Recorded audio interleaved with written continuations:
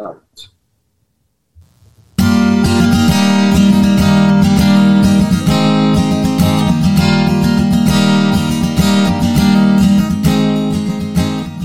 Welcome to Let's Grab a Cup podcast. This is where we talk about leadership, authenticity, resiliency. We provide a place to hold space for one another. I'm your host, Adam Sturgeon. So why don't you grab a cup of coffee or tea or whatever suits you at this moment. Let's dive in. Well, welcome to Let's Grab a Cup podcast. I am Adam Sturgeon. And today on the show, I have a special show today. We have Brad and Heather Davis. They live in Arizona, right? Arizona. And Brad has been on the Border Patrol for the last 13 years. And in 2021, Brad and Heather decided to start their own coffee roasting business called Battleborn Coffee Roasters, which is fantastic coffee. If you ever order a pack, I got the multi-pack, you get that, and you get a sticker on top of it, which I added to my water bottle. So that's fantastic. So today we'd like to welcome you guys. Thank you for coming to the show. Thanks for having us. It's a pleasure. So like we start most of these shows, I really just like to know like your background. We'll kind of back up to how you grew up, where you guys both grew up and how you guys met, and you guys can like bounce off each other if you like. And then kind of what led you into the first responder world and get into the Border Patrol. So it's where did you guys grow up? We grew up in southern Indiana. So back in the Midwest, both of us kind of in tiny towns. The same town, basically. Yeah. Same central town, but we lived in the outskirts. We're outside. on separate sides of the town, but we grew up in the same town. Okay. Yeah. Did you know each other growing up? No. We met at our first jobs. We both worked at the same place, actually. Where was that? So we were serving hamburgers. And I was 17 and he was 16. And we started dating. It was 27 years ago, a couple days ago. Oh, congratulations. Wow. That was our first date. So, yeah. All through high school and college. And So, did you, okay, so I know Brad went into law enforcement. Heather, what direction were you going when you're in your younger years? I was a graphic designer. Okay. I used to in Cincinnati. Chiquita was my last job. I really liked that. Really? But yeah, when he got the EOD, he had to start with the Border Patrol. I had to leave. So we moved across the country, and we moved to such a small town that there wasn't really much work to be had. And then I started homeschooling, and I'm like, okay, I don't really need to work now. So do you create all the designs for Battleborn? Yeah. That's really cool. It fit in nice with that because she can do it. And I mean, silly thing, this is probably jumping way ahead, but like designing labels and stuff, she asked me a color. Like she'll ask, what color are we doing? Because all of our bags have kind of an overall color. Yeah. Green or kind orange or yellow or whatever. Which orange? I'm like, I don't know, orange. Like, it's not that hard. But then to her, there's a million different oranges. Yeah, you got dusty orange and with the other colors, you know, it's got to be in the whole scheme. So that's so funny. So who makes the ultimate decision on the color? She does. Yeah, probably me. I mean, it makes sense. It makes sense. He's like, whatever. I'm more big picture, and she's real intricate. And with the coffee, I get real, especially with making it, with the actual product itself, I'm real. He's super OCD about it. Details matter. Yeah. And she's like, it's, she I doesn't understand. Roasting. It's good that I'm not in charge of the roasting. Yeah. So it works good together. That's so funny. So we'd be getting like an off coffee brand if it was Heather's job to roast. Yeah, it would not taste very good. No, it's it wouldn't be as good as yours. I know that. It definitely wouldn't be consistent. Yeah, consistency is important. So where do you think that OCD, where do you think that comes from? Oh, Mom, your family. grandma, Grandpa, yeah. My mom's Generations. side. My mom's side. Oh, yeah. What did your parents do? Well, they're both retired now. They're in their 70s, but My dad worked in a factory while I was growing up. They made plastic bags. He was just an electrician. Yeah, but he worked he was a maintenance guy at a factory. Oh, okay. So fix machines that would go down, or assembly stuff or whatnot. And he was an electrician, so he would do that on the side. And then after he quit the factory, he did that like as a full time, but like on his own, because he had such a he's super intelligent. And he's OCD about that kind of stuff. They're both very hard workers and very dedicated to their jobs. Yeah. So I think that was like number one. You think this is where you get your dedication for? Like you're kind of like your OCD. Like, I'm gonna make sure this is perfect. Could be. With the coffee, like, so her and I drank very different coffees before. I drank coffee for the personality of the company. Okay. Brand. Yeah. We bought by brands, and all right. I was a graphic designer. I work with a lot of marketing people. I'm like, nah, I want good tasting coffee. I don't care what y'all are saying. Like, I just want it to be good. Yeah. So I cared less about that, I guess. Yeah. I should have, but I didn't. And then she was drinking like some local stuff from smaller places and organic this and all this kind of stuff. And I yeah. Well, I didn't care so much. And then when we started all this, it's like, well, why don't we just take the two ideas, the personality or the identity, or however you want to call it, yeah, put it with the quality that she drank for, and merge those two ideas. And that's kind of where we are, like with all of our coffee being organic, whether certified or like one of them isn't certified. It's a direct trade coffee, so we talk to the farmer. We know what's important to us is it isn't like chemically sprayed and altered. Those are the important things. The certification really isn't that big of a deal because we're also not organically certified, so we can't claim that on our label. Okay. Our roastery itself would need to be certified organic. So I can't claim that, but all of our coffees are definitely clean and not sprayed. So they all are organic, even though they're not certified organic. Everything is certified. Except for the one. Everything is certified raw as we get it. Yeah. But because the FDA, with the way we're doing the roastery, not currently being in our shed here, where'd that go? Oh no. Oh. Because I got a call. Yeah. Go ahead. But so we're covered under cottage law in Arizona. Okay. So, I mean, everything's legal, but it's just because the FDA hasn't certified our premise, our location here, our building and all of that as organic, we can't use that word legally. So it's just a bunch of play on word silliness. Interesting. How hard is it to get certified? It wouldn't be hard if we had more money. Yeah, like everything else, huh? I think it's thousands of dollars. Really? I actually haven't looked into it, but and we have to get another location. We would have to have even a warehouse where you have like a bathroom and a sink and running water and the drainage is proper and like all. We don't have a sink in here, we wash our hands in the house and then come out here. Our house is right there. Yeah. Come out here and make the coffee, and but it's just a matter of paying rent at a place like that. We're not that big yet, so it's baby steps. We could have taken out a big loan and gone all in, but we didn't want to have payments. Yeah, I think you're doing it right. Yeah, start small and make sure everything's done correctly, and you'll get to the point where then you'll need a warehouse versus like forcing yourself into a place. You know what I mean? Looking forward to that day. Yeah. All right, so let's go back. How did you decide that you were going to go towards law enforcement, and how did you end up in the Border Patrol, Brad?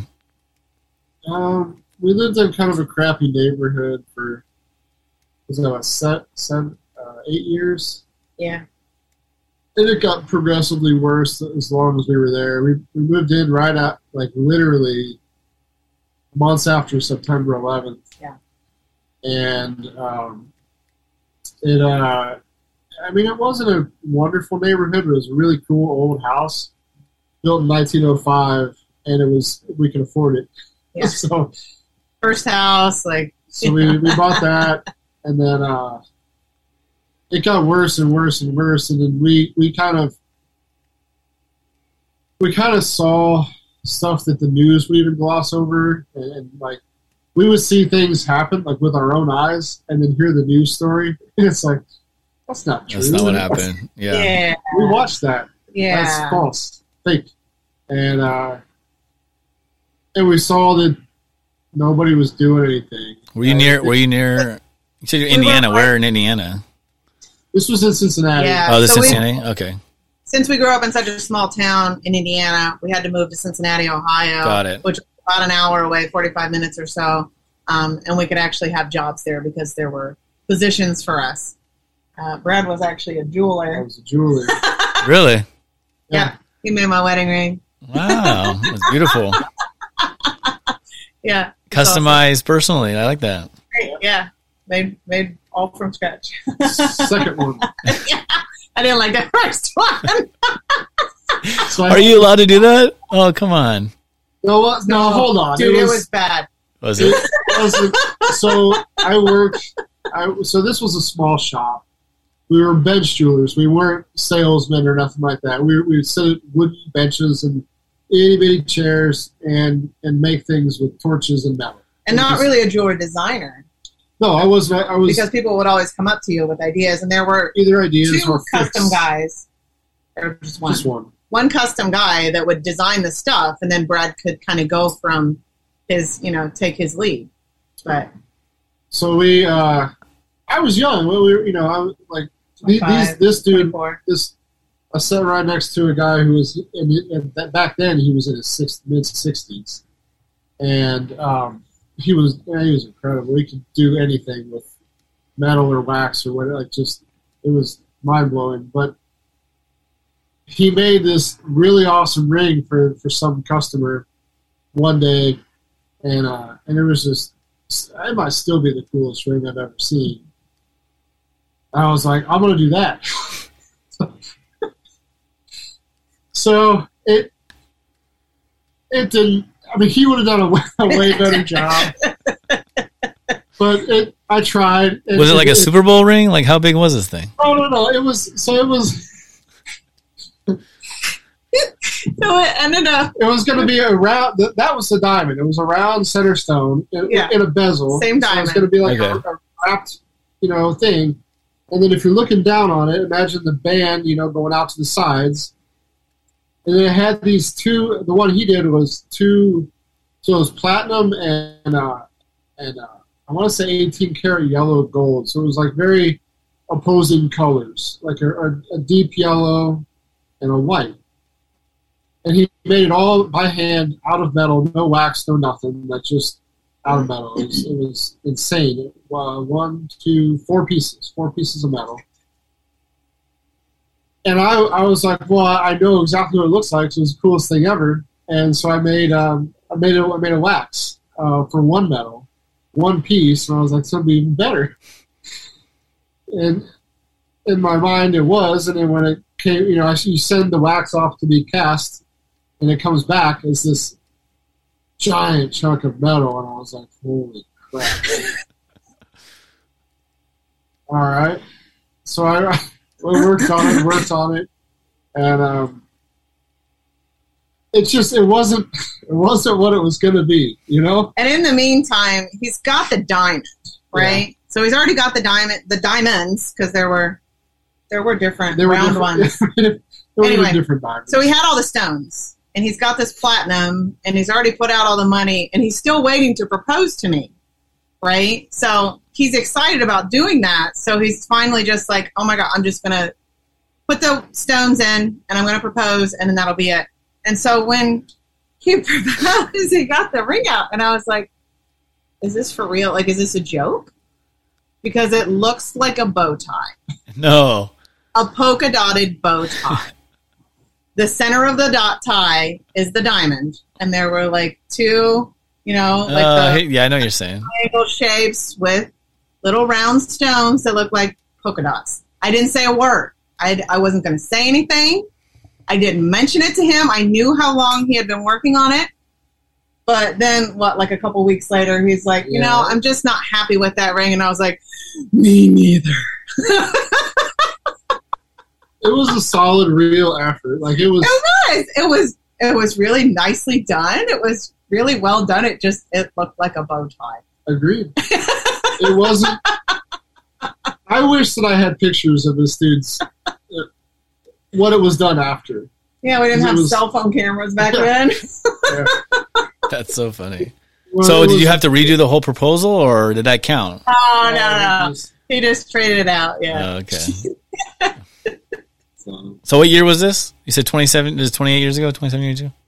No. When we got engaged, what? 2002? Yeah, maybe like 2002. Okay. No, we were still in the apartment. No. I swear we were. Around 2002. Yes. Yeah. I don't know. Maybe it was 01. Okay, so you're in Cincinnati. It's 02, 01. Are you seeing all the stuff going on around you that you're kind of like distrusting what's going on in like the media and the world and everything? And you decide you're a jeweler-ish at this point. No. Making bow ties. We got... Yeah, after that. So I got kicked out of the jewelry business. Not really. So I was at a small shop, and the jewelry, so in 06, 7, 8, like in that time frame, you might remember there was the whole like housing crash. There was all sorts of weird stuff going on. Yeah. And so the little places were closing up. They just weren't surviving. So I went to 3 different. The first place came in. They gave us, I don't remember how many months. They're like, hey, we're closing. It's just not working. I'm not making money. Gave us a few months to find another job. I did. That wasn't really what I was doing. It was a polisher, and I wasn't a polisher, and I thought I could, but turns out they know a lot more than I did about polishing. And so that didn't work. Went to another jewelry shop. Then 6 months later, on my birthday, was that on my birthday? Was it? It was in February for sure. We walked in, it was all like different. I'm like, what is going on here? And then the owners walked in, they're like, hey guys, crying. She was crying. We gotta let you all go. We're closing up the shop. You're gone today, so go home. There was that one. So then I was like, I'm gonna be a professional athlete. And he always liked cycling. Okay. He really liked cycling. And is that 25, 26? How old were you? Yeah, around there, 24, 5, 6. Yeah. That's when you decided to be a professional athlete, 26. Yeah. Okay. And then you decided, then you were going to be a personal trainer. I was doing some personal training on this as a side certified, gig. Like, I'm going to race bikes now. Oh, I was already, but like for real, let's do this. Like, going to be a pro. Yeah. Where were you at? What were you doing on this, Heather? What were you doing? Were you doing the graphic design stuff? Yeah. So were you the stable one in the relationship then? Yeah. Okay. I kept the job. Yeah, I held down the fort. I paid the bills. Got it. We didn't have any kids yet. We decided I was going to let him have until we were 30. We didn't even say that long. I said let's give this a year or two and see. Okay. Yeah. So I thought I was good. I was a good amateur, and I was like, let's see what happens. Like if I am not working, and like can really dedicate focused. Yeah. I was competing against people who that was their job in the same event. Like I was up there. So it's like, well, I wonder what happens if I'm also not working and riding full time, training full time. I ended up tearing a hamstring. It went downhill kind of quickly, but it wasn't meant to be. Yeah. So then,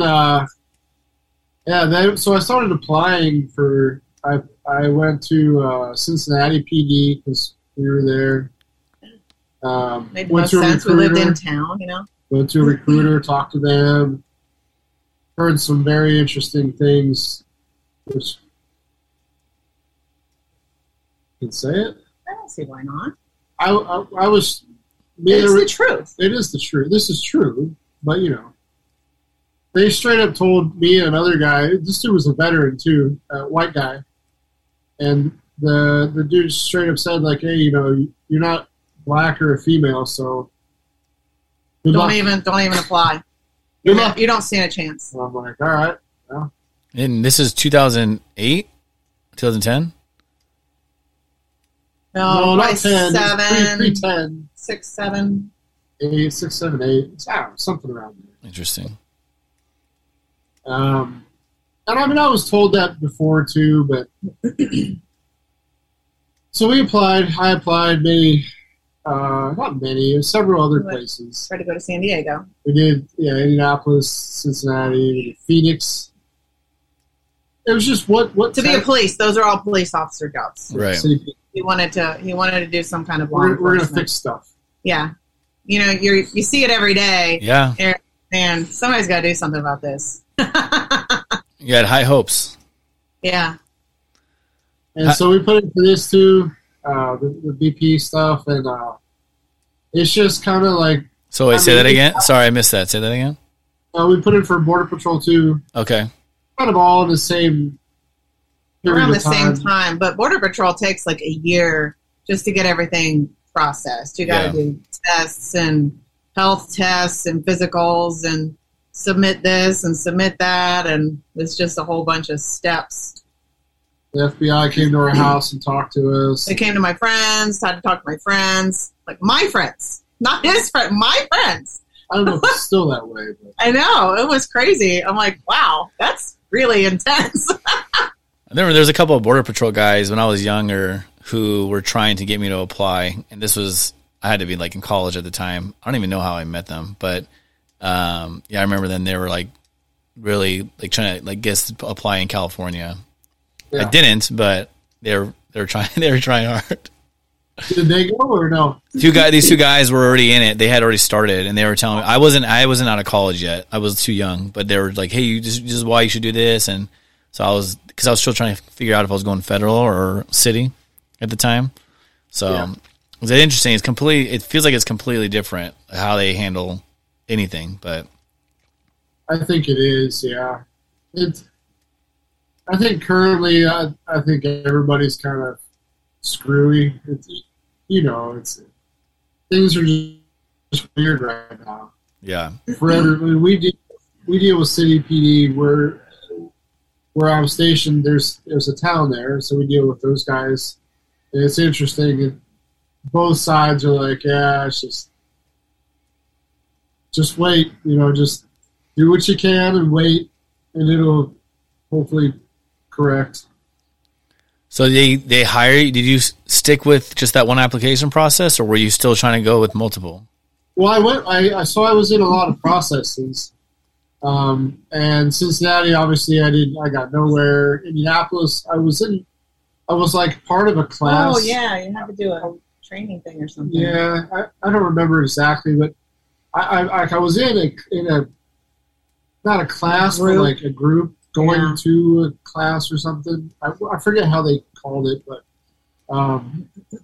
then that was like lost funding. It was kind of in that same 6, 7, 8, whatever time period where funding was disappearing. It was there, and then it's not. And so that didn't work out. Phoenix was, I forget what. San Diego was. And everything was just like taking forever. Yeah. And Border Patrol just was the one that happened, the one that went far, hey, do you want the job? It's like, yes. And immediately thereafter, Chiquita moved. Yeah. So she would have lost her job. I would have. Within a few months after I left anyway. Yeah, I had no idea. Where they moved to? North Carolina. Oh, okay. They have like, okay, I always think I see like Chiquita stuff like outside of the country, or if it was Hawaii. Oh or something. yeah, no, they have other stuff too, but like the North American headquarters, as far as I know, most recently are in North Carolina now. Interesting. It was in Cincinnati. I made a second. Fresh cup. I can only take one cup. This is my cold cup of coffee. This is number 2. Yeah, I always have 2 in the morning. These law enforcement guys. Oh, you can only do 1 too? No, I do 2 in the morning for sure. Yeah, and then I usually need 1 after lunch. Yeah. I can't do that. That's too much for me. Spilled it everywhere. So the Border Patrol, they decided to move you, or is it part of the process? You have to go. I mean, you have to. At the time, it was Southwest Border.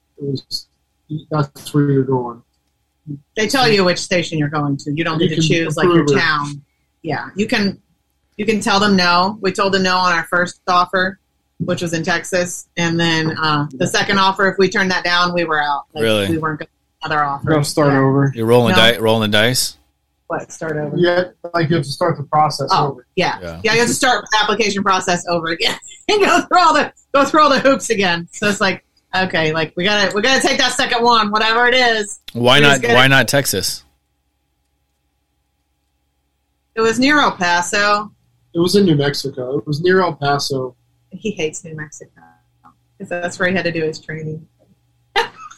I think it's beautiful. I love it there. You know, you hear all this stuff. Like, we still believed what the news, not what the news was saying. But you still take things at face value. We still took things then at face value. And El Paso being right across the border from Juarez, you hear all these horrible Juarez stories, right? Right.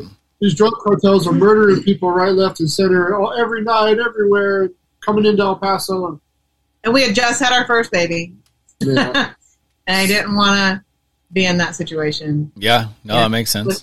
Living in downtown, not downtown, but like in town in Cincinnati, kind of in the hood. So I was like, we need to make it a little better. I don't want to go back into more of this, you know. And we had this vision of, we're going to go to. California is where it's at. We're going to go to San Diego. It's going to be wonderful. It's going to be beaches. It's going to be warm. No more snow. Oh, it's going to be great. We're going to love California. And that was the goal. Huh? And then we moved to California. We're like, California sucks. I don't want to live here anymore. Where did you end up? Where did you end up in California? Twice as much. I was stationed in Calexico, but we lived in El Centro and Imperial, which is basically the same town, just different street signs. Yeah. For those that don't know where Calexico is, can you explain it in California? It's about the middle of the state on the border, so it's on the south. Yeah, on the southern border, about halfway through the state. So San Diego headed east, you have the mountains, and it drops down, and it's below sea level for like an hour and a half. You're down there, okay. So it's below sea level, really, really, really hot, really dry, never any rain. It's the same environment as like Phoenix. It's worse by far. How far away is that from San Diego? There's nothing around. What's that? How far away were you guys from San Diego, or for the beaches? Like from the beaches, say like it was like an hour and a half. An hour and a half. Yeah. But you go, I want to say it was like, we had it down. It was like a half hour to the base of the mountains, another half hour to the checkpoint at Campo, and then another half hour to the beaches or something. That sounds about something right. like that. Yeah. Something like that. It was That's not terribly far. No, we were there every weekend. Yeah, there you go. Like we had to because the town is just not friendly to law enforcement. Not friendly to anything. Not friendly to people who haven't grown up there. Really? Yeah, they really don't like outsiders. So yeah, it made it really difficult to try and I did have a group of moms who were There's also a military base, the Blue Angels train there. Yeah. Okay. So I had some friends in the military. I had some other friends in Border Patrol. But other than that, nobody really wants to talk to you. Yeah. Try and smile at people at the store, and they're like, okay, I just won't look at anyone. How many years did you spend there? 4. And then we moved to Yuma. Then we finally realized, hey, let's go to Yuma. You finally talked me into it. You wanted to go. You transfer? Is that a transfer? He just drove. That's an hour. I did the commute. At the time, there was a lot of work. There were. How do I say this? I like guns. We had guns. We had all sorts of stuff that was bought legally, and then California made some changes, and they even would come into work and they put this out to everyone, like, hey, you shouldn't have this stuff anymore. And it's like, well, what we do? So, don't take it anywhere because it's getting weird. And then there was some guys at work that were getting in trouble for stuff, and it's like, see ya, we're going to Yuma. So don't want to have to deal with your California crap anymore. So we went to Yuma, and I did the commute for 5 years. We got a carpool, there's other guys that were doing it. How far away is that, Yuma? It was right at an hour. We live kind of on the east side of Yuma, out of town. It was still an hour. It was like 65 miles door to door. All right. But call it an hour. But it took us that long to get transferred to another station. And it took 5 years to probably could have taken maybe like Otho, but to get to a town like Tucson is kind of, in our mind, it's the best of the stations because you can actually be in town and have a normal life and not live out in the middle of nowhere 3 hours from everything. Right. Because a lot of the stations are really far away from anything. So. And how many? We're really lucky to be able to get this station. Yeah. Is it like a seniority thing? How you pick stations? Yep. It's a seniority and a need for, if a station doesn't need anyone, then it's not on the list. If you can put in for what's open, and where you want to go might not be open. There were times that there was nothing in San Diego area. Like, you can put in to go wherever you want, but only these 5 stations. So, yeah, but Nogales is good. It's 68 miles door to door. Still got the long commute because we wanted to live in town and not down there. So how many kids did you have at this point? 3 girls. 3 girls. And you were commuting an hour plus away? Yeah. Plus it's a 10-hour shift every day. And did you ever have days where you had to stay at the station because you were there too long for doubles or anything like that? Or did you always come home? I don't always come home. I never, I have extra clothes in the locker or whatever, but I come home, if something really weird like that happens, I don't know that I have. I've had some late nights, but you can make it so that if something happens, you can take a day off. Yeah, you can come in later the next day or make up for it. Yeah. They're understanding in that way. Not every station has as much flexibility as where I'm at, but. And were you working 4 or 3 days a week? How many days a week were you working? 5? Yeah. 5 10s? 5 10s. Wow. It's a long time away. Yeah. How was that for you, Heather, with the 3 girls? Well, you kind of get used to it, and we don't have any family over here, really. His sister and mom live up in Phoenix, but that's 2 hours away. So I don't really have any support, so you just figure out how to do things on your own, and that's why it's like I can run the coffee business, whatever.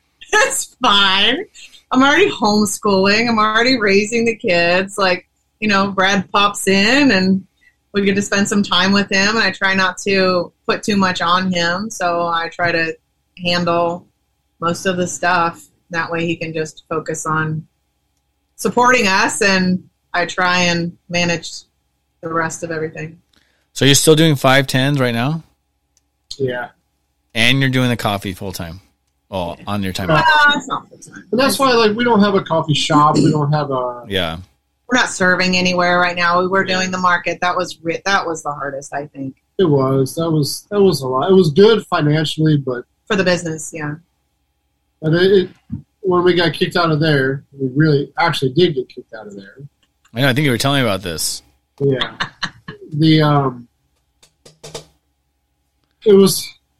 It sucked to take the financial hit, and I really it shows you that in your mind you think, oh well, these customers are buying, you're selling whatever 15 bags a day at the market. You're thinking, well, so a week, call it, because we were there once a week. Call that 15 bags a week. It's like, oh, well, I'll still keep those customers, because we can do online and local deliveries and all this. Well, they'll still buy from us. It's like, they don't, because we're not out of sight, out of mind, Yeah, I can say being too. There are a couple we did get a that couple have hung on and stuck with us, but, they go to the market. Lots of them go to the market every week. And that's what they do. Yeah. We're already there. So they picked up our coffee and now it's wherever they go. So. All right, so you're in Yuma, and this is what year? We were there from 13 to 18. Yeah. In Yuma. One kid to another kid. Yeah. And then you transferred after that?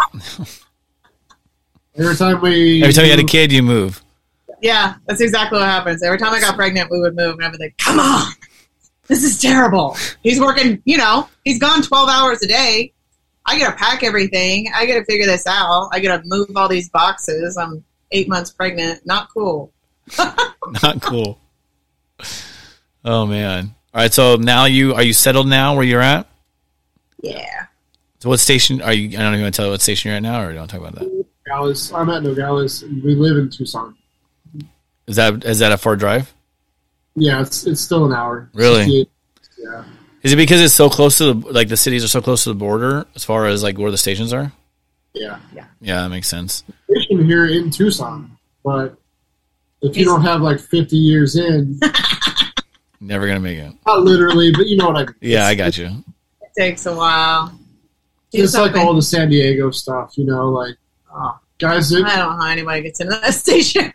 guys that were getting transferred to San Diego sector when I came over here with my same time in, we're still, I don't know if you know a lot about the area down there, but do you know where Campo or Boulevard is? No. So kind of, they're out of town. Yeah, maybe 30, half hour, yeah. 30, 45 minutes out of town. So depending on where people live, they still have an hour commute living in San Diego. If they want to live in San Diego. Well, yeah. Well, I mean, some of those guys live, I know a guy who lives in Coronado, which is as far out there as you can get. Yeah. And he's in one of those stations now, and he has it's an solid hour commute for him. But he's living at home. Right. But he can't get closer stations because everybody wants that. Yeah. There's a lot of competition. It's hard to get. I mean, even with 13 years in, you have no seniority. Yeah. And after 5, you feel like I have 5 years on, and I have 13. You still can't get where you want to go. Yeah. 40 days off. We got Tucson. Yeah, don't worry. So now I was going back to when you were growing up, or when you guys were together and you were living in Cincinnati and seeing all this stuff going on around you. This whole idea of I want to make a difference and change things because I see how things are handled. Okay, now you've seen, it's been 13 years now, right? You've seen that the way that things are handled, now impact that you've been able to make. Have you been able to do what you've thought you could do, or B, what you wanted to do?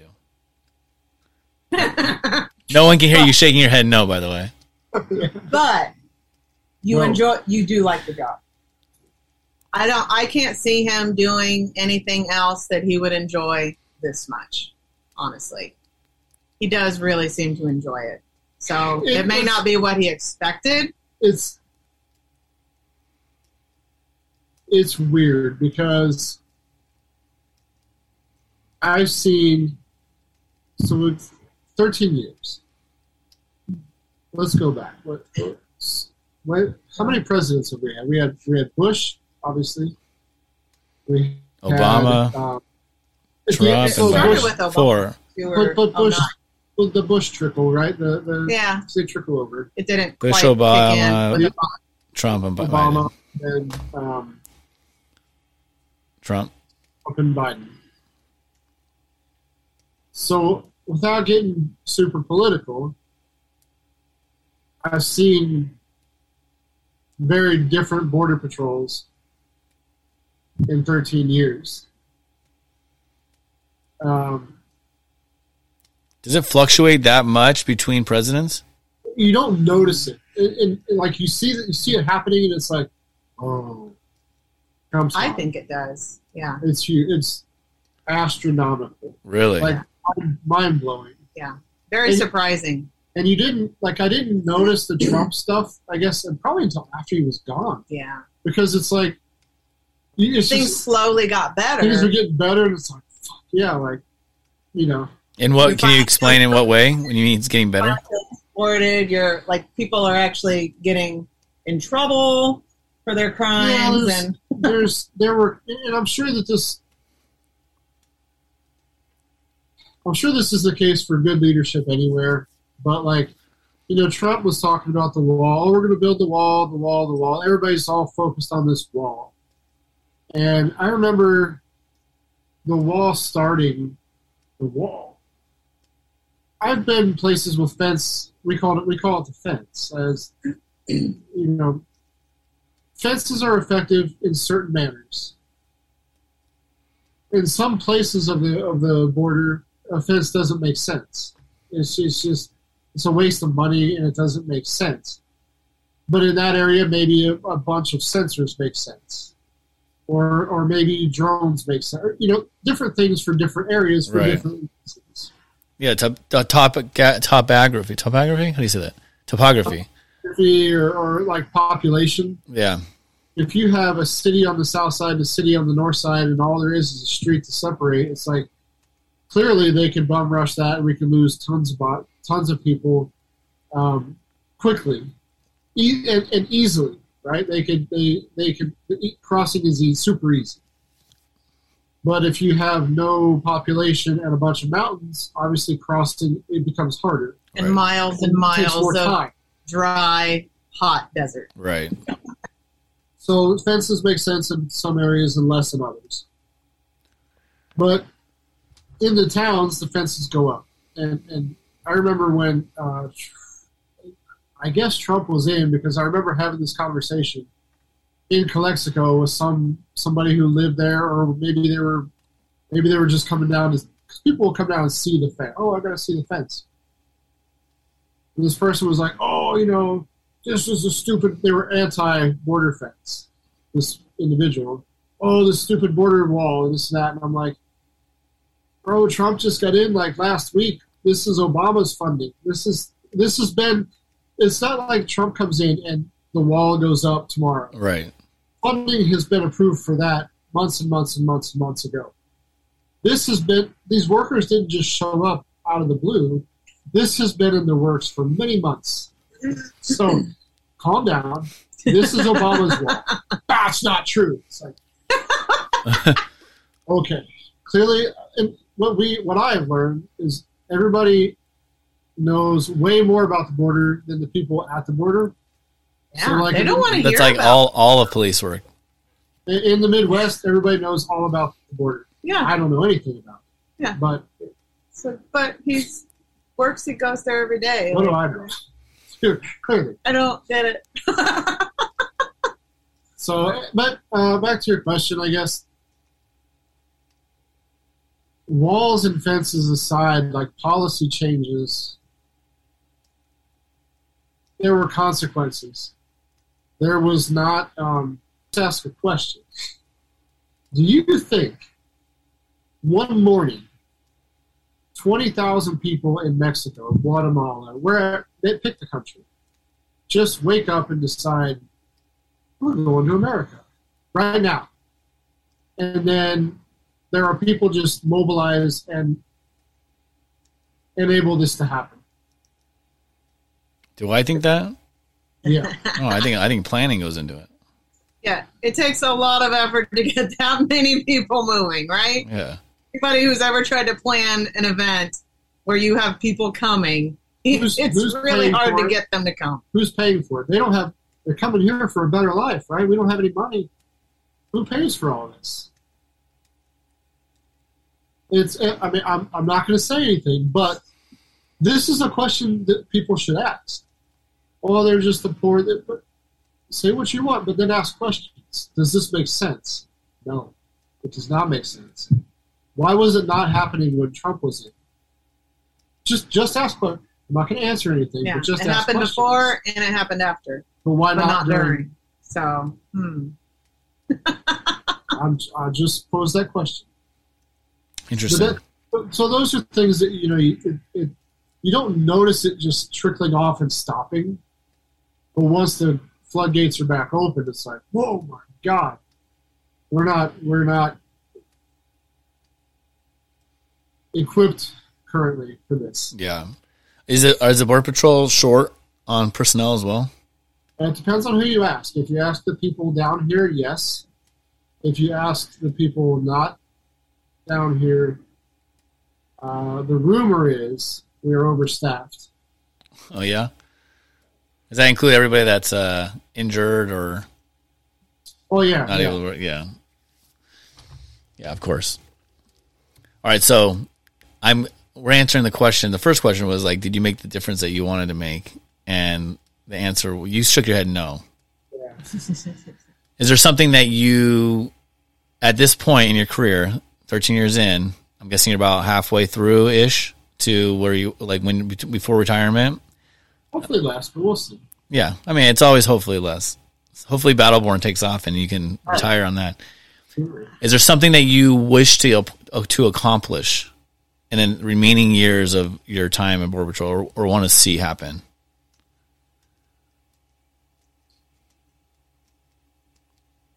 Of course, there's stuff you want to see happen, but you realize that you're nothing and nobody.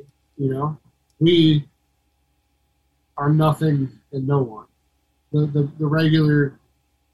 You mean like your cogs? We are, yeah. Or a number? Does that mean like a number? Yeah. Well, like I never wanted to be management, and part of that was because my previous station was so bad. The management was so bad. And it was a constant fight. Constant. And you realize how you're not doing the same job. The jobs aren't the same. We're in the same uniform, but the jobs aren't the same. Right. And the people wearing the same uniform say we're overstaffed and understaffed. It's a very different take on everything. So being someone who wants to go make the difference, do the job, be the one doing it, you realize you got to play within what you got to play by the rules. You got to stay on track, So there's only so much you can do. Yeah. And they keep changing the rules on you every few years. So we kind of have something that I would like to pick up K9. I've been working on that for a little bit, which would be kind of a big change, but would also, I don't know, not make you feel more effective, but like it's a little more cut and dry, I guess. It would maybe open up some more doors. I don't know. It would. They used to get paid more. They used to make more money, and I guess when that happened, when they cut that or stopped that, what they did was they give you, because there's more work. It's more like at home work. Right. Taking care of that dog. This and that. You work an hour less a day, which would be cool. Because we already have dogs to begin with. It's like, throw another one in there. And, I don't know. Have you done some research on this? Because I don't think it's just adding another dog. Yeah, no, we have. I have friends that are handlers and stuff. So all right, that's good. Now, I mean, I'm glossing over it, but it would be. I think it'd be a cool change. Overall, it would be a good thing. It'd be a cool change, and a little more. And you wouldn't have to commute as far. Oh, the commute would be a little bit less. Yeah. To the checkpoint rather than the station. But it would just be a different. It would be like it's the same job, but your roles change, and it'd be a kind of a good way to. So I hear you're saying that it's going to be less time actually out there, so because you're home more, right? And the commute's less, meaning you're less on the road, meaning you're home more. So it sounds to me like that's the focus, right? The focus is to be home more. Hey, be with your family, right? You spend several years doing this commute and doing this job, and to get home, and that's your focus. I won't lie, that's definitely plays into it. I think that's a huge deal. I mean, I think it's really important for not just you, but for Heather, for your family, and like you wanting to focus your time there, even like having like this business. So I kind of want to dive into this business, like how it got started, and you guys decided to start roasting coffee in the end of 2020. Yeah. So how did this come about? Like where did coffee come from? Why coffee? And then I'm guessing the machinery comes back to how you growing up around your dad working in a factory, but I don't know if that's even true. So how do we decide on coffee? I went down to Costa Rica in 2006. I love Costa Rica. Yeah.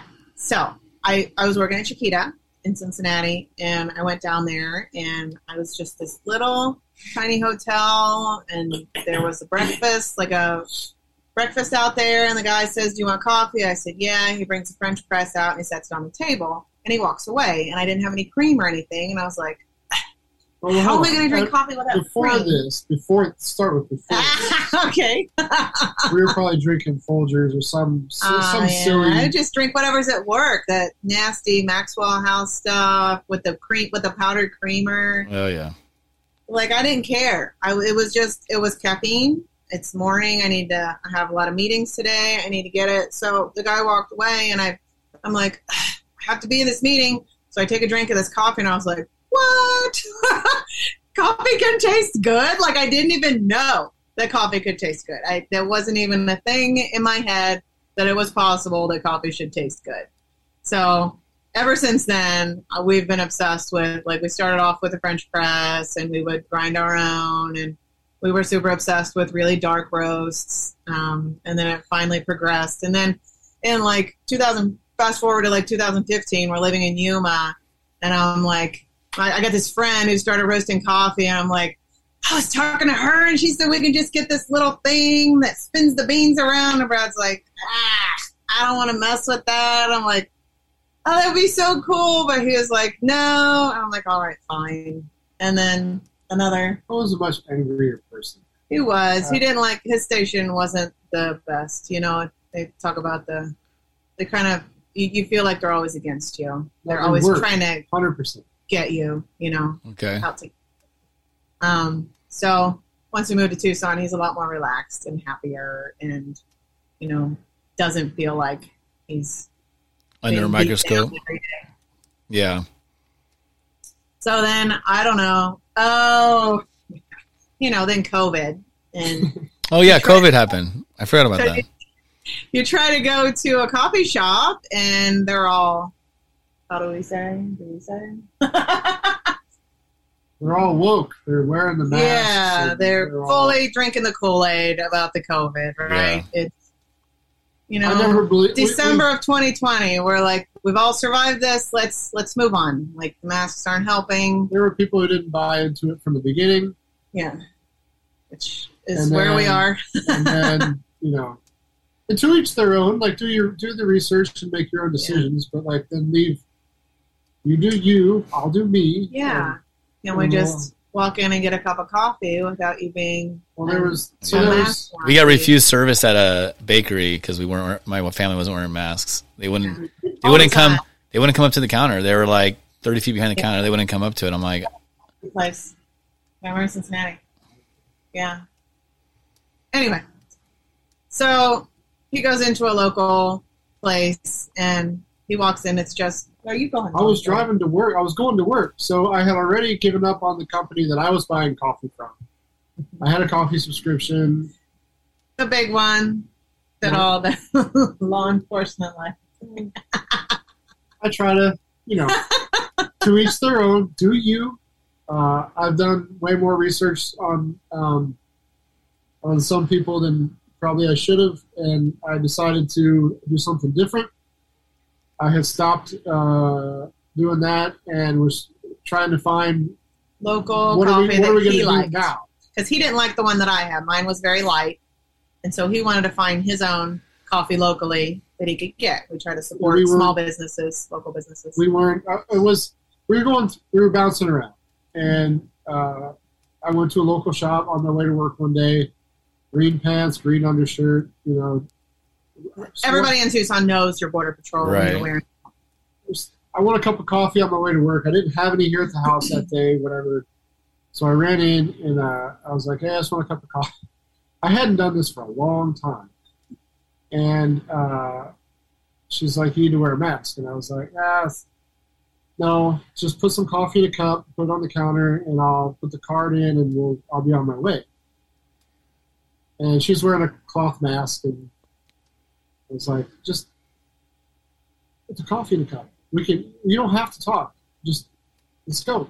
I was in a hurry, and I can't interact with you until you put a mask on. I'm like, we're interacting now. Just put coffee in the cup, and she wouldn't do it. Longer. She did come over to give me a mask that I gave back to her, and some guy ended up finally coming and putting coffee in the cup. I put the card in the machine. I didn't know that coffees were $4 for a little cup of coffee. I didn't know that. We just make it at home. So I got the coffee and we left, and I think that was the day. That was the day we bought our first little roaster. He starts texting me links to green beans, and I was like, "Are we doing this finally?" He's like, "Yes." That's so funny. Pushed over the edge, start your own roasting company. I finally won him over. So we bought a little roaster. We started roasting for us. And that was in December? Was it November or December? Yeah, it was probably November, December. Somewhere around there. It's the end of the year. It was this tiny little roaster that went on a camp stove. Yeah. We don't have the roaster. We sold it. You got rid of it?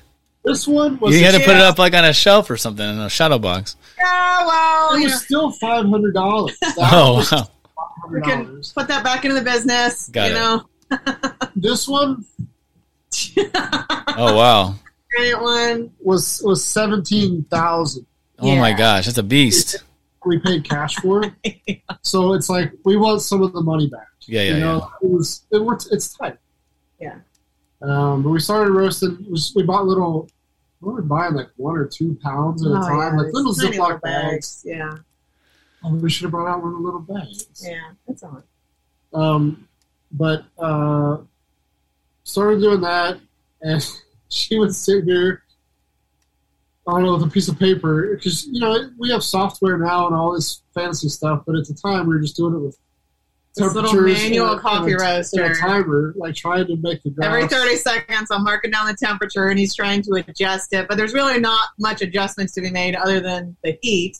That's the only thing you could do, right? Turn the heat up, turn the heat down. It was. There's no airflow or anything. It was pretty bad. So we tried, but even our first batch, we tried it, and we're like, that's actually pretty good. I thought it was going to take us a while to kind of get the feel of it and get it good, but that's totally drinkable. So then we keep going and we're like, this is actually pretty good. Maybe we should think about selling it. We were giving away a lot. Yeah. And then people are like, you should sell this. So then, it wasn't long. We bought our second roaster February. So we bought it kind of worked out timing-wise with the roasters coming in stock. It's one of those weird things where it was a highly sought-after roaster because it's inexpensive, comparatively speaking. Yeah. It gives you a lot more control than anything out there. So we got that and started, and that kind of, I guess that's probably when I started getting real stupid about coffee. All the little roasting books and the website, YouTube videos, and so I found you got real deep in there. I didn't know anything. Went down the rabbit hole. So have you perfected your roast at this point? Like, I don't think that's a possibility. Okay, so are you always still changing it, even now? I'm a little tiny minor, tweaks. like micro adjustments. It's nothing big, but And I think what makes you decide that? Taste. So because we still drink everything. This is our coffee. We drink our coffee, and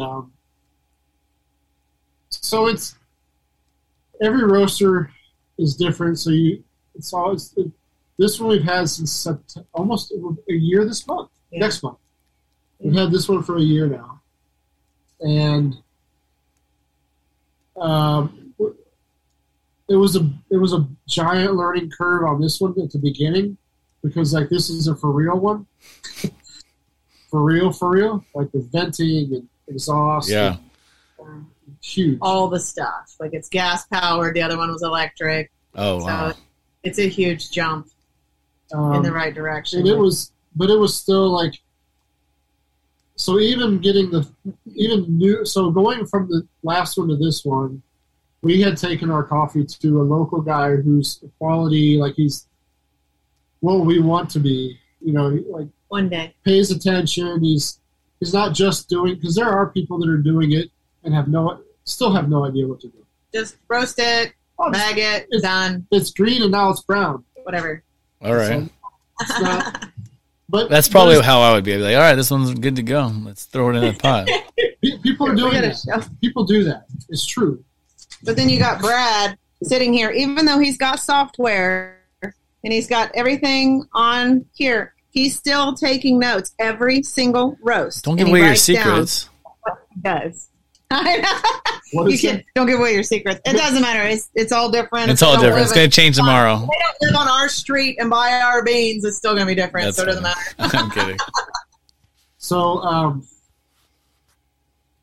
we've made huge strides in consistency. But so the guy down the road, he's got a 15 kilo. This is a 3. He buys quality coffee. He roasts it well. That's the goal. Buy good stuff to start with, and then don't screw it up in the roaster. Because you can buy good beans and still just kind of ruin them. Really? By ruin them, I mean like just not do the beans justice. Yeah, because they all have something good in them. You just got to go find it, and you can not do that. You can just mass produce it and not care. That's people do that, and that's what I do. Do you? So can you taste it from one cup of coffee to the next, and you'd be like, oh, this bag, or one bag to the next, or whatever, one roasting session? No, not anymore. He'll generally know if it's gone bad, and then we won't serve it. We just toss it. Oh, really? He won't drink it. He won't taste it. He's like, nope, this one's bad. It's drinkable. It will be drinkable. And then sometimes I try to any of those stuff you're going to throw away, I'll just send you a shipping label. You can just send it over here. If you're throwing it away anyway. We should. I did that a couple times, especially when we first got the roaster. We were going through a lot. And I was like, I just started putting them in Ziploc bags and taking them to homeschool meetings. And I'm like, here, just take like 2-3 pounds of coffee. These are not good enough for us to sell, but I think they're drinkable. And then they would come back to me and be like, that's the best coffee I've ever had. That's so funny. I don't know what you're talking about. I'm like, okay, but I can't sell it to you. So. And that's my problem. Like, I can't get it through my head that, like, you strive for perfection, but you're never going to get it. Right. But at the same time, if it goes very much awry, it's like, well, if it's bad, I won't give it to people. But they weren't bad. Yeah. They're not. They were just not at their peak. They never are anymore. No, we don't have any. They're unless the gas goes out or something. Well, I think you still even saved that one, didn't you? I did. So the other day, I ran out of gas mid-roast. And we have a pressure gauge, and it's like, It's a little 5-pound propane tank like you have on your grill. Right. It's not a big one. I think we can. I think I have another roast in this tank. I thought I did. And I was like, we're gonna go, and I put it in and went in, and it started off fine, and then it started dropping, and I was like, crap. And I looked at the gauge and was like, oh shit.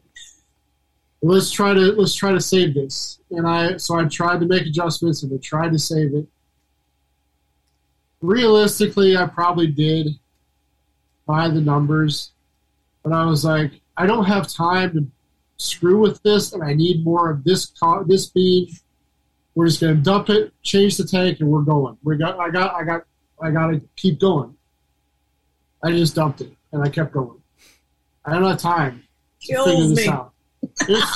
And when that happens, it's 5 pounds of coffee gone. Yeah, dude. So that's where we are. Like we can't afford to do that, but something won't allow me to. It's about being. Hey, it's a quality thing too. You don't want to. I feel like that's like it's like pride. You're priding your product, and then what's the point of you? I mean, it's like I understand it's a short loss for you to put out a quality product versus putting out an inferior product where you're like, hey, you know what? We're just gonna do it anyway. And then someone's like, if someone says, hey, that wasn't as good as last time. Or if it's their first bag from us. Yeah. Oh, there you go. Yeah, they're no better than you. Definitely don't want to that and put a bad taste in their mouth. Yeah. Well, I've tried all, like, I don't know if it's all of the ones you have, but I tried the multi-pack one. Yeah. And they're all delicious. Yeah. They're really good. Yeah. I saved the Costa Rican one because because I had like a little affinity for Costa Rica, so I saved it for last. But yeah, they're all really good. That's what I'm drinking today. Is it? I'm drinking the Ethiopia. Yeah. Ethiopia is always my favorite. Is it? So tell me about Battleborn. How did you come up with the name? Want to do it? Yeah. Are we doing the full one? Well, we tried to adjust how we say this because at first I was. It's almost like it started out of spite. It's like, well, if you guys are going to be retarded, then we're going to do this. But so we started during, like we said, during all the COVID and all the, you can't go out without a mask on. You can't, things were shut down. They were shutting down businesses. They were actually shut down. It was a takeover. It was, right? It felt like war. It is war. Yeah. So we, being the patriotic American type folks, we felt like we were in the middle of Revolution number 2, and where was America born? On the battlefield, yeah.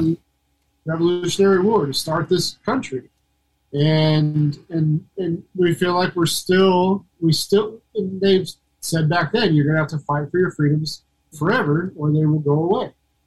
So that's what we're doing, and we refuse to get into this BS COVID crap, and put the mask on to go wherever. It's like, if you won't let us in as freaking free people, we'll do it ourselves, and we'll sell to the people who are like us and refuse to bow down. Yeah. So here we are. That's Battleborn. Coffee company was born in this fight. Yeah. America was born in this fight. Same but different back then, and now, and we kind of even related it to daily battles of whatever, the job of the whatever. Parenting. Everybody has their stuff to deal with. So. Yeah. Oh, that's cool. Where it came from. That's good. So who actually came up with the name? It was a mutual thing. We had lots of stuff written down. There were so many names. Lots and lots. Oh my gosh. And it's really hard because there are so many coffee companies. Yeah. So many. Like, just, even if they're just serving coffee, maybe they're not a coffee roaster, but like, I wanted a unique name that didn't exist. And so I'm trying to come up with all kinds of things. And I thought Meta would be really cool, right? Because it means like encompassing everything, like one step above. Yeah. And I was like, ooh, Meta Coffee. I am so glad we didn't go with that. Yeah, you would have been owned by Facebook. Right? That's hilarious. Yeah, so I'm surprised that even when I saw that, it took me forever to figure out that was even a thing. I'm always behind the time on all this stuff, like Facebook stuff. I'm like, what is this? Not knowing that they like owned everything. I don't know. It was just nuts. They'll probably own this podcast when they watch. I know. Right? I'm sure they are. Yeah. Oh, that's crazy though. So then, do you want to tell a story about the farmer's market? You kind of brought it up a little bit, but like, what's going on? Like, how do you guys get kicked out of a farmer's market? We're very likable people. You are. We really are though. Like, we're not. Okay, well, how hard is it to get into? How hard is it to get into a farmer's market? It's very competitive because they only want one coffee person. Whether you're roasting your own, it doesn't matter. You can only have one coffee person. That doesn't make sense because when you go to a farmer's market, there's 10 people that sell cucumbers. Yeah. There's 3 people that roast peppers. They have all different peppers. They roast them different ways. So it's still a different product. And it's the same thing with coffee. You're not, you have craft beers or you have wines. Like, it's all different depending on your product and how you do it yourself. So people can buy our exact same beans and roast them in a completely different way, and it's going to taste like a different product. Right. But they only want one. So we found the one we got into was their whole, what's the word? Their whole thing, I don't know the word, was the base of their business is we don't care. Just everybody, it's fine. We don't care if there's 20 coffee guys. That's your problem, not mine. Yeah. You deal with the competition. I'm like, cool. And there are loads of jewelry companies there, and there's a couple different clay guys, but they all have their own different style. So it's still not the same product. So, and I don't have a problem with competition. I don't care. Well, there's several coffee roasters here in Tucson. I don't dislike any of them. We've talked to many of them. They're, for the most part, good dudes. I like.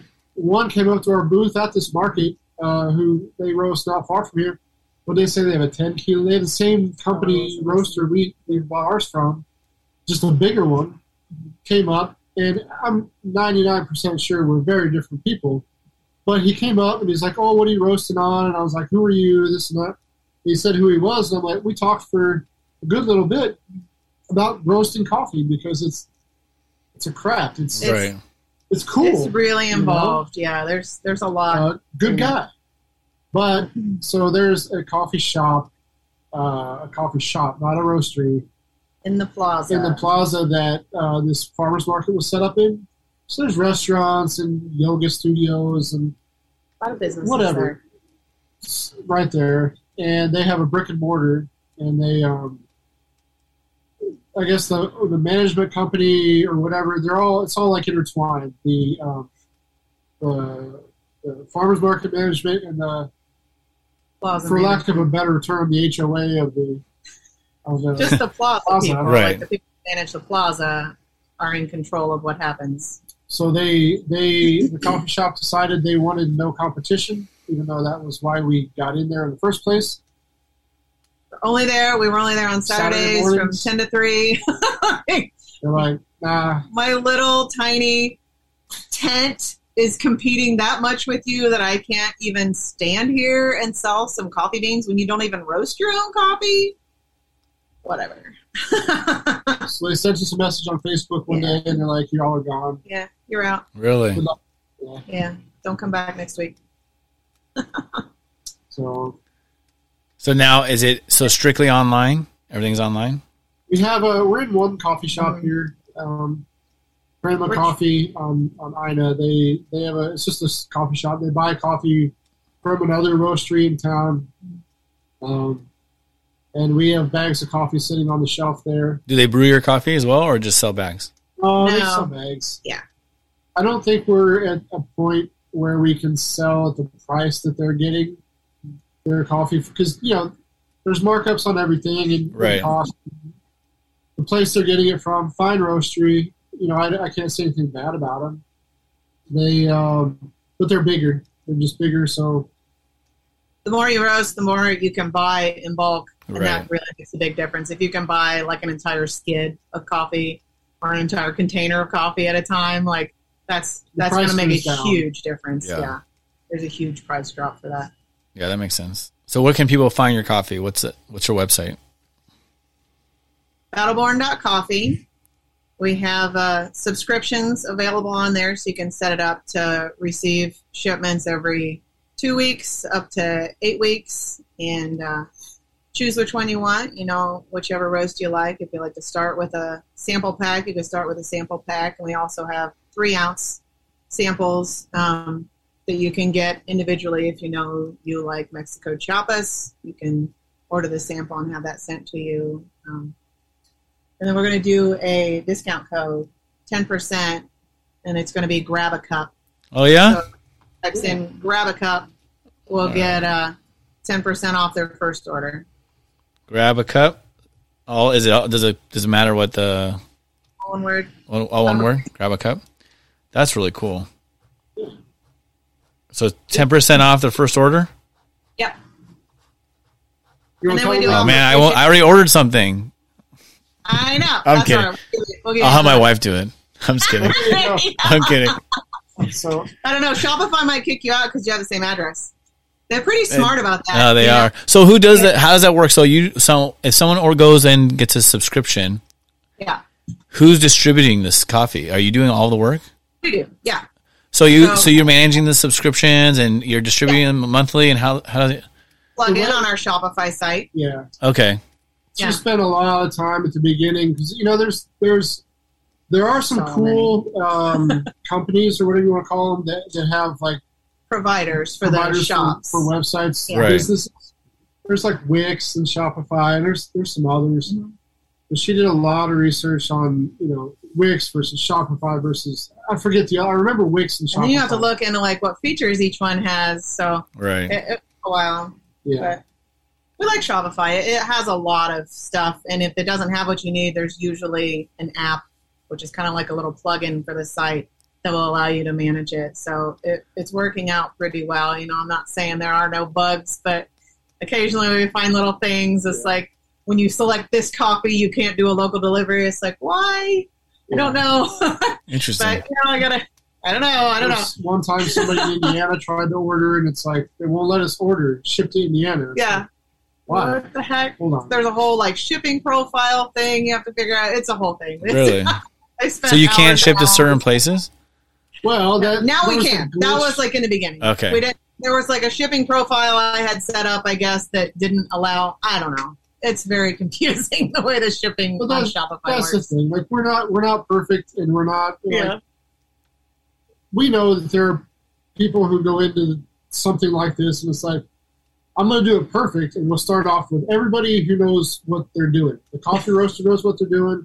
The web person knows what they're doing. The distributor knows. Like they all know what they're doing. We don't know anything. We're learning as we go. I spent a lot. That's the way I do stuff too. Just, hey, we're testing and see how it goes. Exactly. I spent a lot of time learning how to turn coffee. He worked dark. on the coffee, and I worked on the business. Yeah. Yeah, and so we feel like we're doing a pretty good job. But like, if people have problems, email us with the website or whatever, with the shipping. Oh yeah, we get messaging on the website. You can just message me, and it goes straight to my phone. Crap, And I we didn't know answer it. that. Thanks for letting us Yeah. know. And, Yeah, I get right on top of it and try and figure it out. but we didn't want to be. We didn't. I don't think either one of us wanted to be the company that hired everything done. Like Right. we want to learn how to do it yourself. If we're Yeah. going to sell you a bag of coffee, we want it to be our bag of coffee. Yep. Nothing against anybody who does it another way, but like that's just how we wanted to do it. So we bought this giant roaster and spent nothing on learning how to do it, really. Yeah, right. Well, Like but no we classes. threw a bunch of coffee away. Yes. We did throw a bunch of coffee Yes. away. You gotta stop doing that. We need to figure out a way to not throw coffee away. No, I did. Let me show you something. Talking while I find it. But there's Oh, okay. That's fine. this one. There are not a lot of books available for coffee roasting, and there are not a lot of people willing to talk about it. It's generally passed along from person to person. So Really? you need to work for a coffee roaster if you want to learn the craft. So we found a lot of videos online by the people who make our roaster, and that was kind of one of the deciding factors that helped us go with them. Because it's like, you know what? They've put all this information out there for free. and they have some really good customer service. So we want to support them in what they're doing. So we went ahead and went with them for our roaster. What's the name of the company? Mill City Roasters. They're in Minneapolis, okay, right? Minnesota. But in fact, we were just on the phone with them this morning and last. yeah. Oh, really? Yeah, we had a problem with the roaster connecting, but I think we got it fixed now. So we should be getting the roast today. Little tiny box. This whole book. In this book. $50 book. Changed everything. Really? One little box has changed the way he roasts from now on. So, and it really made things. These are the kind of things you have to like go out and try and find out yourself, because we don't have the time to like go be a roaster at a place. You know, yeah. I got 3 kids at home all the time. He's got 12 hours working and gone every day. Yeah. So I know how you find that time. That's a lot of time. It really is. So I would at the beginning, I was doing a lot of roasting out here at night. So I come out here after work and roast coffee, because you can do it whenever. Yeah. That's the thing about not having a shop or a store. Or you can do whatever, whenever. Like in bag coffee in the middle of the night, middle of the day, doesn't matter. Yeah, we do. Yeah. We're always bagging something, some crazy hour, or doing something. There's coffee beans in like every room of the house. It's on the shoes. Yeah. That's funny. So there's the contraption behind you. Okay, that's the roasting machine? Yep. Yeah. And it's hooked up to a ventilation system? Yeah. You can see it goes up and then out of the shed. Yeah, that's cool. It generates some smoke and some heat. It's really hot in here in the summer. Is it? Anyway, but then when you got that roaster going, it's really hot.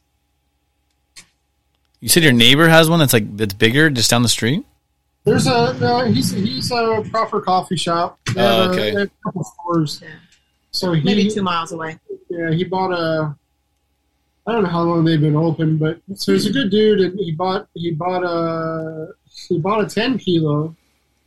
They shipped it to him, and it was a weird thing that it came dented or something was broken. Something was wrong with it. And these things are like they're a lot of money. Yeah. It's giant. He had already signed off on it, and he found out it was dented and called the company. He's like, crap, I signed off on it. They were really cool. They hooked him up with a 15 kilo instead of a 10. Like, flew it in special, sent someone out to like help him learn how to use it, because that's a process, learning how to use them. Yeah. And so really quality stuff, right, all the way around. When we started roasting, I took him bags this size compared to our normal size. Right. So there's a sample packs? Yeah. So this is a sample bag. This is a 3-ounce sample bag. These are $6 on the site, and this one specifically is 17. The other ones are 18, but we get the Mexico for a little bit less. So this is our full size bag, 12 ounce. All right. So we took him the coffee, and we're like, hey, will you drink these and tell us how we're doing, kind of thing? And so he did, and a lot of time went by, and I heard nothing, and I was like, I'm like, what's going on? So he's a busy guy too. He works full time and runs the coffee shop. So he has a job. I thought that was, I don't know. Anyway, we don't know. I thought that was his job. Anyway, so he didn't get back to us. I finally get a hold of him, and he's like, I kind of forgot what they taste like. Did you? Are you sure? So I brought him some more. I brought him all 5, and I brought him from the new roaster. From the new roaster. I didn't say anything. I was like, here's 5 more whenever you get around to it. And like a few days later, a week later, he sends a picture. He's got this proper tasting room and everything, like humidity. The table has to be at the right height. You have to have the right cups and certain spoons. The water is a certain temperature. Like, everything is very precise. We're not quite that way. That's the SCA way to do it. The specialty coffee. Yeah. Association. Kind of so what was the result? So he sends me a picture of all of our bags and the cups and all this stuff. And he's like, did you get a new roaster since the last time you sent me or gave me coffee? And I was like, yes. And he's like, all he said was much better. I'm like, you knew what they tasted That's like. so funny. He didn't want to make us feel bad, telling us that their coffee wasn't very good. So he's like, you really cleaned it up. He's like, not that it was bad, but you really cleaned it up. And I'm like, okay, good. What is that? And he really did a lot of explaining. We talked on the phone. He explained a lot of things, and that's kind of when we learned that they say smaller is better, which is not false really, but in this regard, maybe smaller to a certain batches. What do you mean smaller? What's better? Well, like small batch or handmade or this or that. People think smaller is better, like small batch coffee, small batch beer, small batch and it is good. But what is defined small? Because everything's relative. If we were roasting on a 1 kilo before, it wasn't as good as a 3 kilo now. Did I learn more between them? Of course. But the roaster has something to do with that too.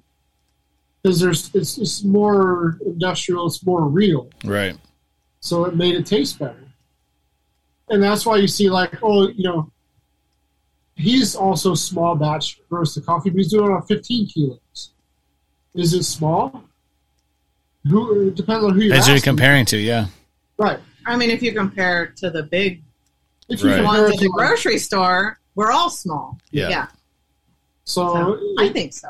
yeah, no, of course. And that's what I mean. Like, so when people say small, and you're like, because somebody did ask me when we got the new roaster at work, it was like, oh, is it no longer small batch? Is it going to be as good? It's like, people are already telling me it's better, so that's a plus. It's a good thing. Increasing the size of the roasters is turning out to be a good thing. Sure. So maybe, when we upgrade and we go to a full-on warehouse and a 10 kilo or 15 or whatever we're going to, Still small. It doesn't maybe it'll be better. I don't know. Who knows? You start giving tours of your. Absolutely. We're going to do some homeschool field trips. I'm serious. That'd be cool. Right now, it's obviously you can see it's super small. We have some coffee. I don't know how well you can see it, but there's coffee bags back there from where we get our coffee. Oh yeah, that's cool. The roaster, and then we got a flag over here. It's super tight in here, but for now, it does what it needs to do because it was a bag and sell kind of thing, not a or. So ultimate goal is let's next big coffee shop here or what? Or coffee roasting? Yeah, I don't. I mean, Would you like to have your own shop? A shop would have to be later, unless. Yeah. We go back and forth on wanting a coffee shop because doing the market really opened our eyes to what serving coffee looks like. Yeah. It's more just give me my coffee, and that's not what we're about. We're about quality coffee. So people coming up, where's the whipped cream? Do you have espressos? Like, no, we roast really good coffee. Just try it. Right. But that's where we're at. And at least have an open mind and sure. You try it first and see appreciate it for what it is. If you like cream in your coffee, then do that. But at least understand that because you can mask it changes the coffee. flavor. Yeah. You can mask crappy coffee with For sure. Anything to it. Yeah. But you can also get really good coffee and make it different but better with adding cream to it or sugar but we're more purists, I guess, in a way. So the chemical... Do you not add anything to your coffee when you drink it?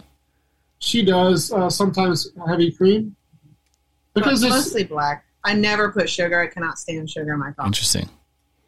I haven't gotten to black coffee. I have to always add something to it. But I generally drink it black just because it's easiest. Yeah, I haven't added sugar for a long time either. yeah. Just make the coffee, put it in a cup, and you drink it. But I understand, and I'm not anti putting cream in coffee.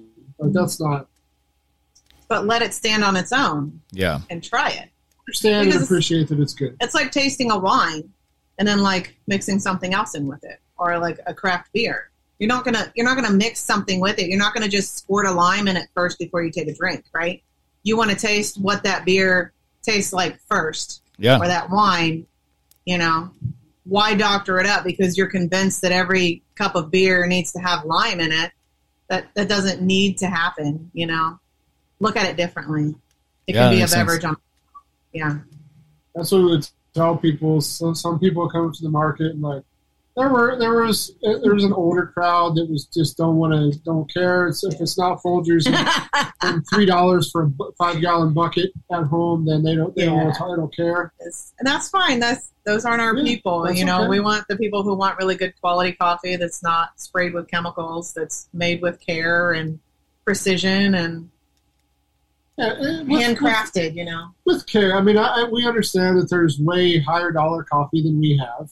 Yeah. And we understand that there's way cheaper. Mm-hmm. But we do care about quality. We have spent a lot of time learning how to make it better. Yes. We buy high quality to start with, not $20 a pound or $30 a pound coffee, but not $2 a pound coffee, you know? Yeah. And then stand behind the personality of the business of, you know, Americanism, freaking patriotic, you know, supporting law enforcement, supporting I like that. the people. Yeah. So right now it seems like when you talk about the coffee shop, specifically Brad, comparing that to your other job, you light up more. You're definitely more invested mentally, I feel like, in what's going on with the roasting and stuff like that compared to your day job, I would say, right? So you talked about earlier, if you could be a professional athlete and just focus on professional athlete, would you do it? What would it look like? So what would it look like if you're a professional coffee roaster and that was it? What would it look like? I don't know. It's hard to know because we can't, at the current stage with the 3 kids and everything, and if we had a ton of money, things would be different. We don't. Oh, yeah. And we're trying to make this. It's been a little bit since we put our own money into this. Yeah, business. It's standing on its own. But growing it's harder than I thought it would be. So, with that being the case, I think the next logical step is a bigger roaster in a bigger place, because that would mean we're selling enough coffee to pay for the space. For that. And if we had money that we were able to hire employees, obviously that changes everything. Yeah. If that's the bagging and the shipping, that's very time consuming. Right. And if that's the case, then a storefront almost makes more sense. And maybe even to a small degree, like, you know, there's a brewery down the road from us that I don't know where they started exactly, but their biggest portion, they're not where you would expect them to be. They're not where you would expect a bar to find a bar. It's more of a tasting room. Yeah, like a tap room. Yeah. But it's a cool little outfit. Marine, retired. Surprising when you walk in there. It's very cool. Good dude. Yeah. It's a cool place. Yeah. But it almost appears that they started as we're brewing beer here with all the tanks and all this stuff. And then it's like, hey, we could open a tap room. Let's just put up a wall here and some bathrooms over here. Boom, tap room. And some pallets to separate the front and the back. I feel like a lot of those start that way. I think it's awesome. I think it's a really awesome place. And cool lighting and all this kind of stuff. And now they have a tap room. So that's probably the direction. If you had your way, that would probably be, and you weren't working all the time, that would make a huge difference. Yeah. So when you look for your next big spot, just make sure that the little front room there's still walking space. So when you have to put up that wall, you're ready to go. So I don't know. There's somebody in town who has, I think he's only roasting in the back and making some cold brew, and there's no coffee drinking. It's just selling bags of coffee, sort of a place. It's just a storefront with bagged coffee. And no employees. I don't know. I don't understand the financials. That would be awesome.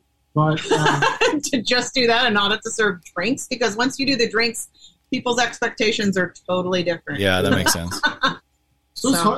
We're still figuring a lot of we're doing it all as we go. So we're learning. It's cool to see different setups and see what you like and dislike, and then figure out, okay, there's this option, there's this option, there's this option. What fits us more? So I feel like a tap room. See, we need to do that like for coffee, where you have like a tap room and you just come in and try it, and everybody just sit down and it's about the drink. Yeah, just like the craft brewery places, just like the wineries. Yeah. Why can't coffee be like that? You know? I think it could. Yeah. I think that'd be cool. Someday, yeah. So, okay, the two of you going through all these changes from Indiana to Cincinnati to California to Arizona, you bouncing all around, growing your family, now starting a new business. What advice do you have, or what insights can you take from this point, looking back on your lives together, to help new couples or people who are in a similar situation, whether they're a first responder or just really, maybe they're just like really busy with the job that they have right now, but they also have this idea that they want to start something else. What insights can you bring to them and the ability to do this together? I think that's the most important part, is that we're both on the same page with it, because we've talked to a lot of small businesses where it's just like the husband is doing it, or the law enforcement officer has his own business, but like the wife isn't involved in any way. And I think if I wasn't helping, there's no way this would happen, because he can't have the time to manage all of this. So I think having at least two people involved is a big thing, and you have to know how to work together. And you're gonna you're gonna screw up. You're gonna do things that are stupid, and you learn.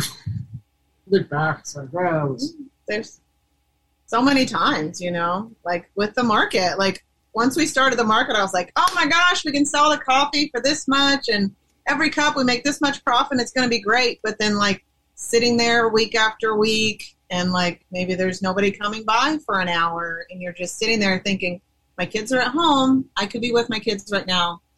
Brad's off at work. Most of the time it was me sitting at the market by myself. Like, I feel like I'm wasting my time.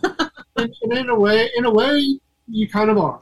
Yeah. But it was good for building the business. But then you learn, like, what do I want to do, Figure out. Kind of learn we don't want to do that. Yeah, we learn, we don't really like that. Yeah. That's not my thing. So I don't know that I would want to own a coffee shop unless I have someone serving the drinks. Where you can run it and not manage it.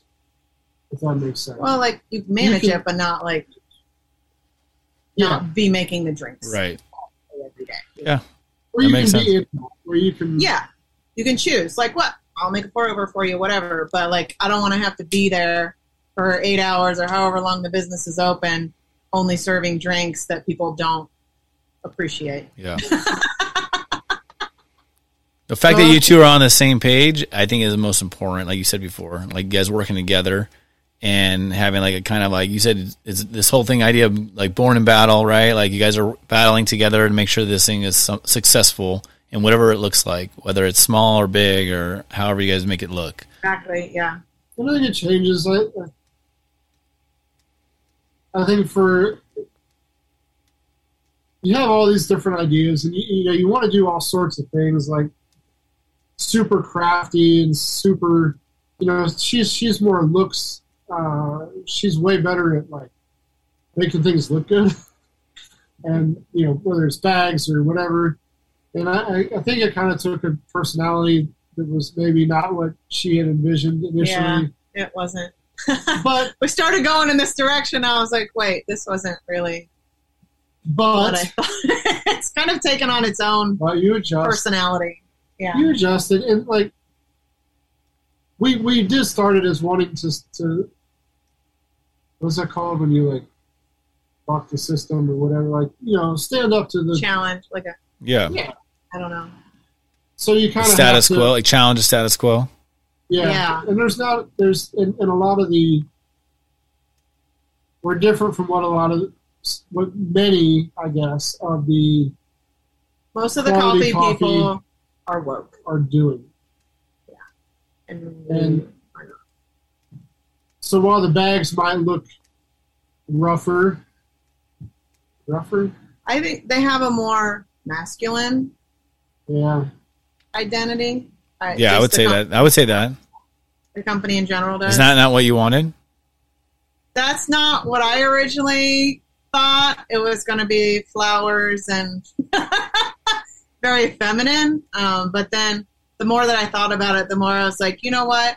I think we need to find our people, and I think our people are law enforcement and it's not patriotic. Yeah, but it's not just or they support law enforcement. Yeah, I mean it can be the wives too. Because it is family. Like family is important, and like there's we are involved with homeschool groups, multiple even, and it is cool that the moms can relate to. It's like the Costa Rica having George crossing the river in the background, and we got Paul Revere on the Lexington and stuff. They can relate to that too, and a lot of those people also are same as us, patriotic. They're sick of the crap that's going on, and like they can relate to that also. So it's not just guys. No, it's not just. You know what I mean? Well, I think the branding looks great. I mean, all the packaging is amazing. That's why when you said you're the graphic designer, I'm like, oh, that's pretty cool. So, and the coffee obviously tastes amazing. So, yeah, you guys are doing it right. I mean, I wouldn't know the difference between your 1 kilo versus your 3 kilos one, I'm sure. But I mean, I don't know. I wouldn't bring out the tasting cups. Yeah, right. That's cool though. Was there anything last words you want to offer to the people listening? Well, we've got to reiterate your website. You said battleborn.coffee. Battleborn.coffee. And so probably the one that sells the most is this one, right?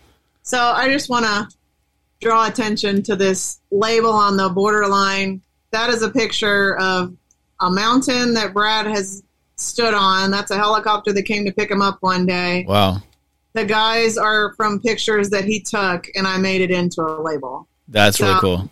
It gives you a feel for what it's like being out in the mountains, searching for groups, looking for drugs, So this one is dedicated to our Border Patrol guys. And then we have the 6, which is for law enforcement, first responders, military. And so this right here is a new product that we're working on fleshing out all the details. Right now it's really time consuming to make, but what it is coffee in a tea bag. Okay. So you have a ready cup of coffee to go. All you need is a mug and some hot water. Oh, yeah. So how would that work, coffee in a tea bag? Is actually you stick that into a coffee cup in hot water? Yep, in some hot water. You can take it camping. You can take it out in the field. Whatever, you're traveling in a hotel and they got crappy Keurig coffee. All you need to do is go get some hot water and put it in a mug. And then you've got is that it? Can I ask? Is that already a thing? I've never heard this before. So it is. Funny story. Yeah. So we had this brilliant idea. Like I say, we talk about this all the time. This is like we're just talking about coffee all day. We're texting each other. So we had this idea, and she's been trying to find bags that fit. And I've been finding the tea bags, because there's all kind of tea bags, different material, different sizes, different this and that. We don't want it to fall apart. Yeah, right. Bust. So the tea bag is sealed closed, and then this bag is sealed closed. There's 2 sealings in one bag. And we're doing this all ourselves. No, there's no machines. This is all manually measured out. 15 grams of coffee, you grind it, and then you use a little spoon and put it in the bag. So we got to figure out a better way to do this. So we did. We're getting real close to not being able to do this manually anymore.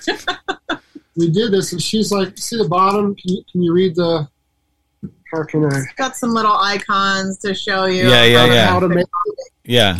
Okay, so she was sitting there the other day trying to figure out how are we going to make this, because it's small, how can we make this simple and easy, but they know what to do with this when they get it.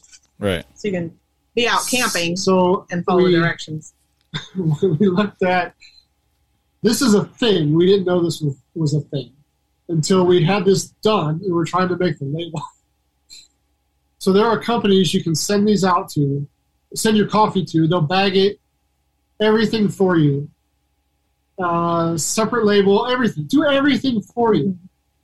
But you got to send them a whole bunch of coffee, and we're not that big. we can't afford it. Also, we don't like to have that much coffee sitting. Right. We keep it fresh. We try to roast mostly to order, so we just kind of keep up with our orders, and we don't leave too much. Yeah. It's like a weekly rotation. Yeah. So there's a company that already does this packaging. Yeah. But better. But I'm saying, but it already exists. Okay. Yeah. That's so crazy, though. The company's called like steeped coffee or something. So apparently everybody just uses them. we didn't know. So as we were looking for how we were going to do this, we found this out. Yeah. And it's like, wow, freak. You know, that would have been good. I mean, that would have been great during COVID.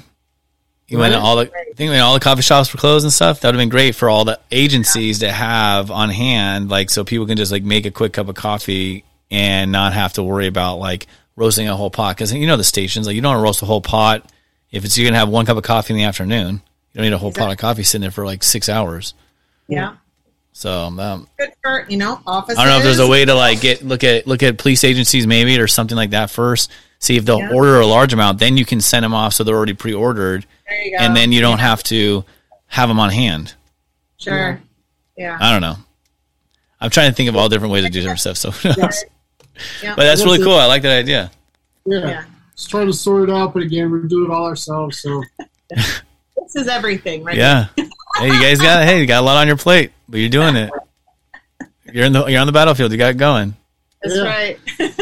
All right. So we'll wrap up. But so it's battleborn.coffee. It's where you can get your subscriptions and you can get your the taster pack. What do you guys call it? Sample pack. Sample pack. And for listeners, if you use Grab a Cup, GRABACUP, in a discount code, it's 10% off your first order. Yeah. Yeah, that's awesome. I will appreciate it. I'll put that out on the show notes as well. So if you're looking for that, and we'll put a link to your website there too. I really appreciate you guys coming on. This is fun. So I know we've been talking about it for a couple months, so I'm glad I finally got you on here. Yeah, it's kind of hectic sometimes. Hey, I mean, you're busy, man. Yeah, I don't know. Both of you guys are nonstop, especially with the kids. I don't know how you can do it. Her job's harder than mine. Well, again, appreciate it. And we'll close out. You can find this on letsgrabacup.com or sturgeonwellness.com, and find me on Instagram at Let's Grab a Cup. And you find you guys on Instagram at Battleborn Coffee Roasters. Yep. Right? Cool. Well, thanks again. We'll just get this outro music on. Appreciate you guys coming on. Thanks. Have a good day. You too. Thanks. You too.